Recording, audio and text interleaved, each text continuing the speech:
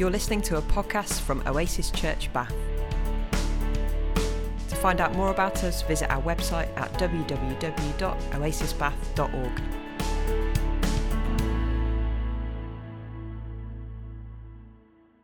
Hello, my name is Sonia Mainstone Cotton and this is Lessons from Lockdown. I'm doing this week's lesson.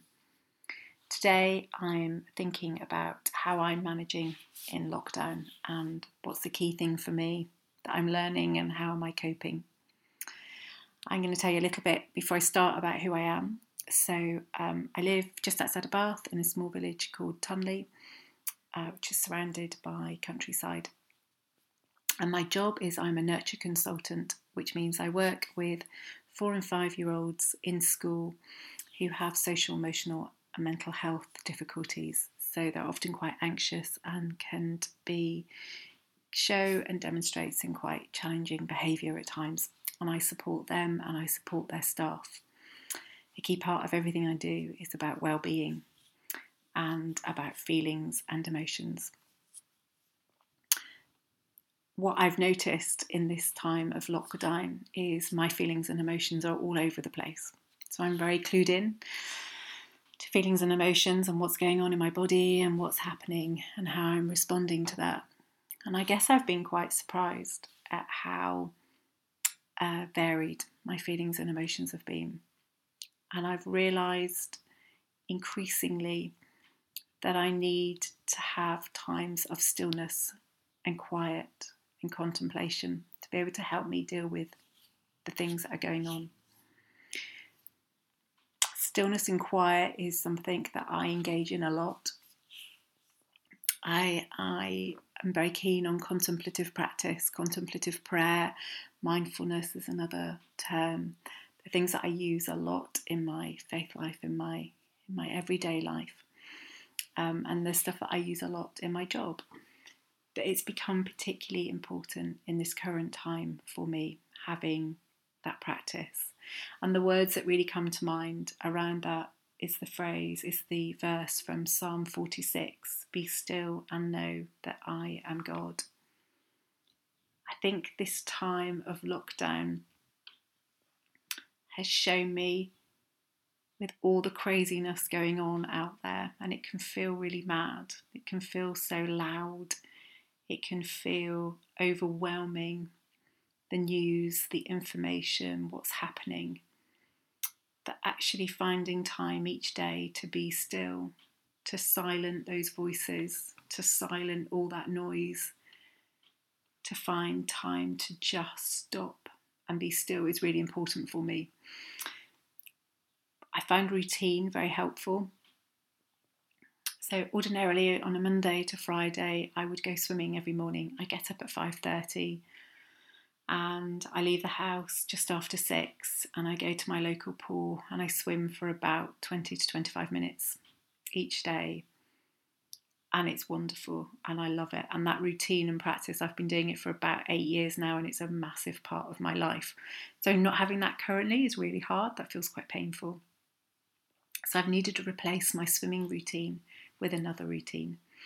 So the routine I've replaced it with is I'm still getting up at the same time each day. I'm definitely a morning person, not a night person. And I go out for a small walk for about 20 minutes and I see the sunrise and I welcome the day by watching the sunrise. For me, it's a really beautiful time of the day. There's nobody else around. It isn't silent because there is the dawn chorus, which is amazing. But it's still, and there's nobody else around in my village at that time that I notice. And it's a time where I can just stop and be and welcome the day and be aware of how I'm feeling that day and what feelings and emotions are going on for me. It's a time where I walk through the community meadow into the farmer's field below and I watch the sun coming up over the horizon. I've discovered that it's a time to see deer and hares. Didn't know we had so many deers and hares in Tunley, but we have a lot. or it's the same ones that I keep saying, but I see quite a few, and that's amazing. And the beauty of standing and watching wildlife is you have to stop, you have to be still, you have to be silent. If you make a noise or you move, then they hear you and they disappear, and the moment has been lost. So if you were in my village every morning at around, it's 6:12 currently, 6:12 a.m. this morning, then you would find me in a field. And often I will stand in that field and I will stand tall and straight, and my head will be back as the sun is rising. And I can almost sense the sun coming at me. It's a beautiful, amazing feeling. And it's bringing me joyful moments. It's bringing me a sense of calmness that I feel like I really need right now. And while I'm in that space, I'm often using a phrase called say hello to. There's a Irish poet and theologian called Pádraig Ó Tuama, who I'm really keen on. I find his words really helpful. I love his poetry, and I must admit I absolutely love his voice. It's a beautiful voice. He's very soothing to listen to. But one of the things he talks about is using a phrase called say hello to, and it's about recognising and acknowledging the feelings and emotions that are going on. That's a phrase I use quite often. Often when I'm in the meadow, I will stand there and say in my own head, say hello to fear, say hello to anger, say hello to calm, say hello to whatever it is that's going on in that moment. And that feels like a prayerful act as much as anything else. So I'm recognising what's happening. I'm recognising those feelings and emotions that I have and what's going on for me and what's happening in my body. And I feel like I'm lifting that to God. As I said earlier, contemplative practice is really important to me, contemplative prayer. So my prayer life doesn't really involve saying words very often anymore. Sometimes I might say a few, sometimes I might use the Jesus prayer, but mostly I say nothing. It's about being in a space, knowing that God is there and being there with God and being still. But the saying hello to phrase, I feel like, is almost a way of lifting that to God, lifting those feelings and emotions and recognising those and lifting them to God in that moment.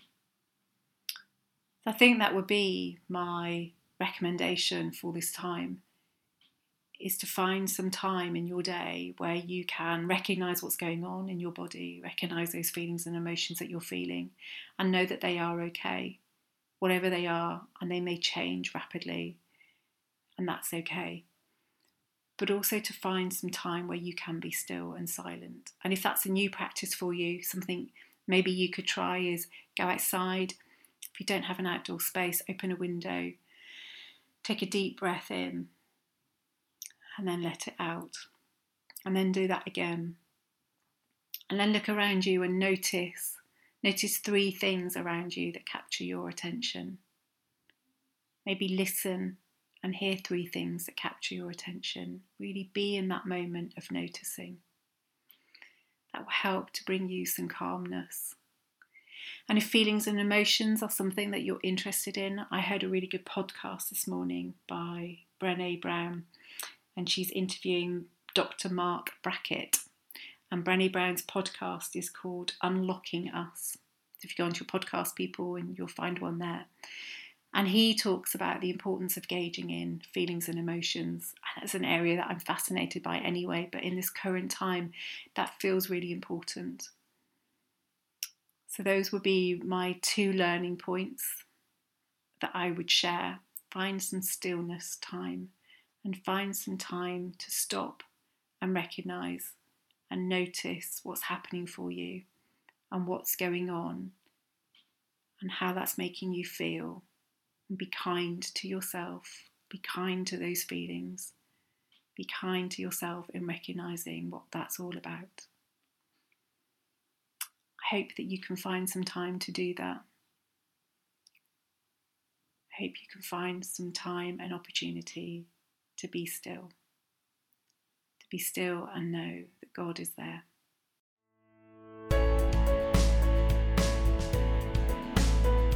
You're listening to a podcast from Oasis Church Bath. To find out more about us, visit our website at www.oasisbath.org.